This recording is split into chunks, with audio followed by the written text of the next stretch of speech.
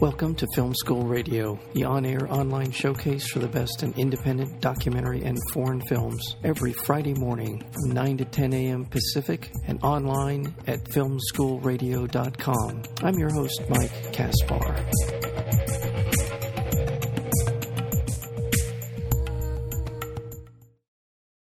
Birthright, A War Story is a feature-length documentary that examines how women are being jailed, physically violated, and even put at risk of dying as a radical movement tightens its grip across America. The film tells the story of women who have become collateral damage in the aggressive campaign to take control of the reproductive health of these women, as well as laws that allow states, courts, and religious doctrine to govern whether, when, and how women will bear children. That is truly what this film is about, and it's done in a way that is about a very personal perspective, as well as giving us the information and the wherewithal to move forward and prevent this kind of thing from happening. And the film is called Birthright, A War Story, and we're lucky enough to have with us today the director, Sivia Tamarkin, and the producer, Lucina Fisher. Welcome to Film School. Thank you. We're glad to be here. Well, thank you so much. In part of the the notes on your film, it's described as a real life Handmaid's Tale, which is a very popular series right now, from a book that was written, I think, in the 70s about 80s. Was it the 80s? About this, yeah, kind of a return to the control over women and what they were allowed to do, sort of women as vessels for our repopulation, et cetera, et cetera. Tell me that is in many ways what's going on. But let's talk to me about how this idea for your film got started. And I'll start with you, Sivia. Tell us a little bit about how that happened. Oh, well, actually, the idea originated on the heels of the Hobby Lobby decision back in June of 2014. I was aghast that Supreme Court ruling had come down, and taken aback that the government was now determining, and employers determining, whether or not women would be allowed to be covered by insurance for contraceptives. So as somebody who had been very active in the original movement for women's reproductive rights, I could not understand the disconnect and why something that we had assumed was the law of the land and an issue that we could move far beyond was suddenly in jeopardy.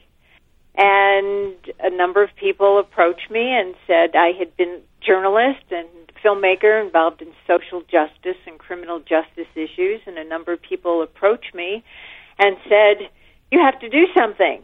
The question was, what do you do? So I began talking to young people and realizing there was quite a disconnect, that they assumed access to contraceptives, access to abortion, access to their own medical decision-making and reproductive liberties and freedoms and privacy was were all givens. Mm-hmm.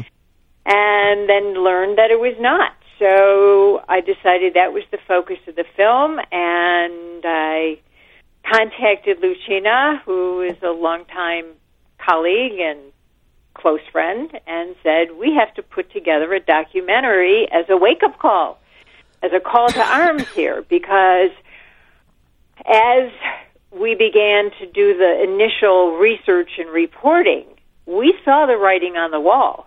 We saw what was happening state by state by state, and how this movement was co-opting the Republican Party and taking over state legislatures and getting laws passed that most people were not cognizant of taking effect. Lucina. Or that it would affect them. Yeah, go ahead. Yeah, or that it would possibly have some impact on them. I think for us it was really important to look at the big picture and see how all of these things connected. What did the Hobby Lobby decision have to do with Roe v. Wade? And it was important for people to understand how this is all part of a broader strategy and how the impact has bigger implications on every woman. And I think that's what we've been hearing from people who have seen the film, that it's important for every woman to see this film, not just women who have a certain point of view or have some particular political leaning. This film is really for every woman and every person who loves a woman, because it can affect not just the woman herself, but a family. It's affecting the medical profession and doctors' abilities to make decisions. So I think for us it was really important for people to understand the picture. Yeah. And once you do that, you understand how we have gotten here and why it does seem like we're living the Handmaid's Tale, if you will. Yeah, and I mean, I want to start unpacking some of the issues that you're addressing, some of the things that are happening, sort of hiding in plain sight, if you will, regarding what's happening to women's options, healthcare options, abortion rights, all of it, because it's the changing nature of our political landscape that that we've sort of not caught up with. A lot of people haven't caught up with the fact that there's all the action now is at the state level, and it's been happening for a while. This is where I'm going to name names here: the Republicans, the Koch brothers, ALEC. All of these people have figured out that they don't really care who's president anymore. They don't really. I don't think in the scheme of the political landscape that they're dealing with, it matters. What they're all about is getting it at the more localized level, control of their agenda, and they've been very, very successful. And it's now, I hope, finally people are starting to wake up to the fact that across the country, dozens of states have passed these draconian laws in which women can end up in jail for seeking the right, that their constitutional right to have an abortion. That's what's happening. And again, the film is very effective in laying this particular point of view out, but I don't know that people fully grasp just how pervasive this is right now. Well, I think what people don't realize is the enormity of the political bargaining and the expedient political alliances that have been forged. I mean, the Koch brothers' priority is not reproductive rights issues. Right. They have other priorities. But like so many people, they have aligned themselves within the Republican Party. And the Republican Party, early on, under the Reagan years, yes, forged this alliance with the anti-abortion movement and brought in the religious right, which brought a lot of funding to the Republican Party. And so through all these expedient alliances, policies and legislative approaches began to take effect that jeopardized women's health, often without that being the intention of the individual politician. Mm-hmm. But this is all the fallout. That's why we stress the terms of collateral damage. Yeah. And it has been building and building as a grassroots movement. It is a rising tide that is spilling over into every state, not New York and California, but, you now have 33 Republican governors. But unfortunately, with this administration and with the appointment of Tom Price to Health and Human Services, we now have the top down as well. So we not only have it coming from the grassroots, but we have it very heavy-handed from the top, as in the appointment of Gorsuch to the Supreme Court. Yep. Yeah, let's start. You're absolutely right, and I would dive into this subject. I'd spend the rest of the day talking to you just about the politics of this, because it's insidious, it is below the radar, and because it's not happening in New York and California, major media doesn't pay attention to it. Everyone's just sort of operating on this blithe assumption that everything's fine, but it isn't fine in the hinterlands. It is something that has happened, not just happening, but has happened. And I think it's appropriate you call your film a war story, Birthright a war story, because there's a war going on. And so far, unfortunately, fortunately, we have some courts that have been good about this. But we cannot expect, and especially at the Supreme Court level, we can't expect that to be the case much forever. And it'll only get worse unless we do something to change the dynamic in Washington. So I think it's a call to arms, and your film is. And I want to talk a little bit about the different ways in which this is happening. I mentioned earlier to you the trap laws. We're talking about all these different kinds of legislative initiatives. I want to get into a little bit of the detail so people have a sort of a clear understanding of what we're talking about here. Either one, Lucina or Sylvia, dive in as to sort of what do you see as the most invasive of the legislation that's out there, that's around the country. Well, it's across the board. I think that's what's so incredible, is that it comes from so many different directions. It's not just the trapped laws that make it difficult to access a legal abortion. It is laws that are under the guise of fetal pain, causing the fetus pain, and thus not allowing induction after 20 weeks. So this has an impact on a woman who is pregnant with a child she very much wants, finds herself in our film going into premature labor, and realizing that the child is not going to progress. The pregnancy is not going to progress. The lungs are not going to develop past the 20 weeks or 22 weeks in her case. And the pregnancy is not going to be viable. So she turns to her doctor, the person she should be, collaborating with, along with her husband, about what to do, and says, let us go ahead and induce labor so that we can say goodbye to our child and start trying to get pregnant again. And the doctor says, I'm sorry, there's a law that's been passed now that says you cannot induce labor, or it's illegal to have an abortion past 20 weeks.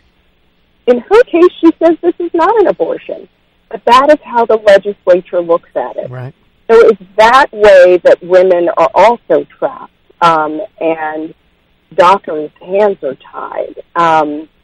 It's also putting the fetus first, if you will, which comes from when you read these laws, then suddenly you have a body of jurisprudence that develops around it. So laws that were intended to, in the criminal justice system, were against child abuse, for instance, are now being used against pregnant women, saying that somehow they are endangering the fetus that they are carrying, either by taking drugs or falling down the stairs. That was one case that we came across, that perhaps she was intentionally trying to cause a miscarriage. So laws that were never intended to be used against pregnant women are being used, and women are going to jail. They're going to jail after delivering babies. They are still, they've just come out of the hospital. We try to show this in the film through these actual women telling their stories, because we think it's important for people to really understand how this is having an impact, what the impact is. And I want to interject that there is another very critical dynamic in the film, and that is that we deal with the rise of Catholic health care. Yes, the hospitals. Which is another front, if you will. Right. Because the Catholic Church, immediately declared war when Roe v. Wade came down. Yeah. And it has been a movement led by the Catholics and then joined in by the religious right, the evangelicals of the late 70s and 80s and so on. But the rise of Catholic healthcare has only promulgated that philosophy. So now, with the takeover of so many insolvent community and private hospitals, right, 1 in 6 acute care hospital beds are either owned or affiliated with Catholic healthcare. Right. As a result, the Conference of Catholic Bishop Doctrine governs health care for women. They are not allowed to be given contraceptives. They cannot do IVF, in vitro fertilization. But most significantly, they are not given the proper miscarriage management. And that has become a significant issue across the country. If a woman pregnant with a much-wanted child is miscarrying, either hemorrhaging, becoming infected because this is a non-viable pregnancy, if there is still a heartbeat, she will not receive the assistance in the ER room of a Catholic hospital. If her health is in danger from an embolism, from sepsis, from the fact that her blood may almost be on the verge of no longer coagulating, there's a chance she will not get the medical assistance that she needs. And most people don't realize this. And this affects people who are staunchly against abortion. Right. This could potentially victimize every woman who miscarries and is brought to the nearest hospital, which may be a Catholic healthcare facility. Yeah, Sylvia, this speaks volumes. I mean, on one hand, the idea, whether you're right, what you said is perfectly appropriate. Whether you're pro-choice, not pro-choice, whatever it is, this is insidious. I see it as a subterfuge to get back control of women. Going back to it's in the film, back at a time when the argument in front of the Supreme Court was that contraceptives were immoral. That's the baseline for these people. Contraception is immoral. This is an argument made in front of the Supreme Court not that long ago, and this is where they want to end up. This is just nuts. And again, you're absolutely right. Women, whether or not you're pro-choice or not, they're not going to stop until they have secured this dystopian view of what women should and should not be allowed to do. So, but this carries over beyond even the Catholic Church. It carries over to cases that we have seen and heard about where women who want to have natural childbirth as opposed to cesareans, women who would like to have home delivery and of their child are faced in some cases with court actions where the hospital, as a case happened in Pennsylvania, where the hospital moved to get guardianship of the fetus to order the woman to have a C-section. Yeah. So this affects women who may very much be opposed to abortion, who want multiple pregnancies, who want to deliver at home in the most natural way possible. Even they are swept up as the fallout and collateral damage of this anti-abortion philosophy. Right. Mm-hmm. In some ways, this is the proverbial frog in the water, in the boiling water, right? It's been the temperature's been getting turned up just a little bit, and all of a sudden, and you get this sort of fanatical right wing religious zealotry, biblical times kind of nonsense, and then it suddenly becomes about money and power and politics, and that drains it of. Then it takes on this momentum. Politicians are chattel. They will do what they think will get them elected. Doesn't really matter. It's for a lot of them. And then suddenly ALEC is involved, and we're writing legislation for 30 states now. And all of a sudden, just all kinds of things have happened. And this is a wake-up call. Birthright, A War Story is a wake-up call. And I want to let people know how they can go to birthrightfilm.com to find out more about this. How else can people find out how they can be a part of what this film is about and moving forward? Well, definitely go to the website, sign up on our newsletter. We are rolling out the film. We open in theaters on July 14th in New York City, and that will be followed by Los Angeles and Chicago. We will be spending a week in D.C. With the film. The film is also going to be available to universities through Women Make Movies, our educational distributor, and the film will ultimately make its way onto digital. But we intended this film to not only be a wake-up call, but a call to action. And the website is great because it will tell you how you can get involved and make your voice heard in your state. Host a screening. You can find out what's going on in your state. Right. Because as we, started at the beginning, there is a lot more going on in individual states than at the federal level. Yep. And also, what you can do in D.C. to have an impact. Find us on Facebook. We are on Facebook. We're on Twitter. Follow us. This is a movement, and we hope that people join because we do need to have some action around this. Well, young women need to know what Roe v. Wade is. First of all, that's I know that's unfortunate, but that's just kind of tells.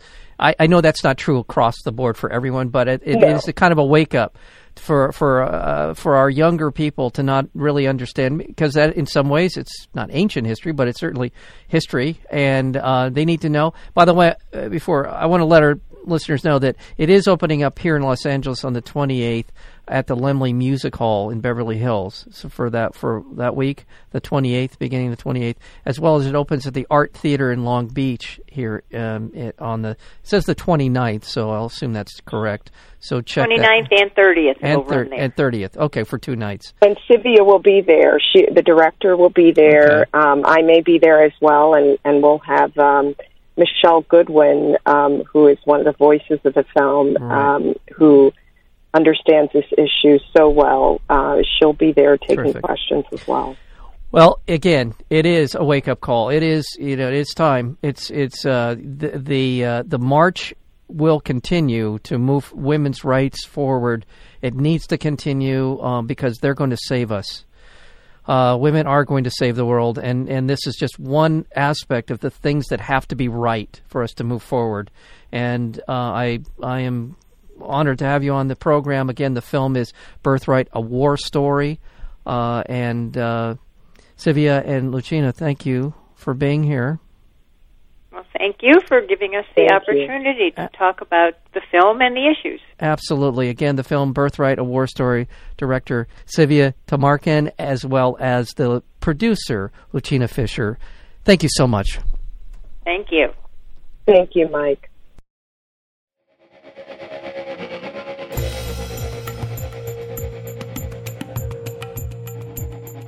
You've been listening to Film School Radio, the on-air online showcase for the best in independent documentary and foreign films. You can find out more about the program at filmschoolradio.com. I'm your host, Mike Kaspar. Thank you for tuning in, and we'll see you next week with another edition of Film School Radio.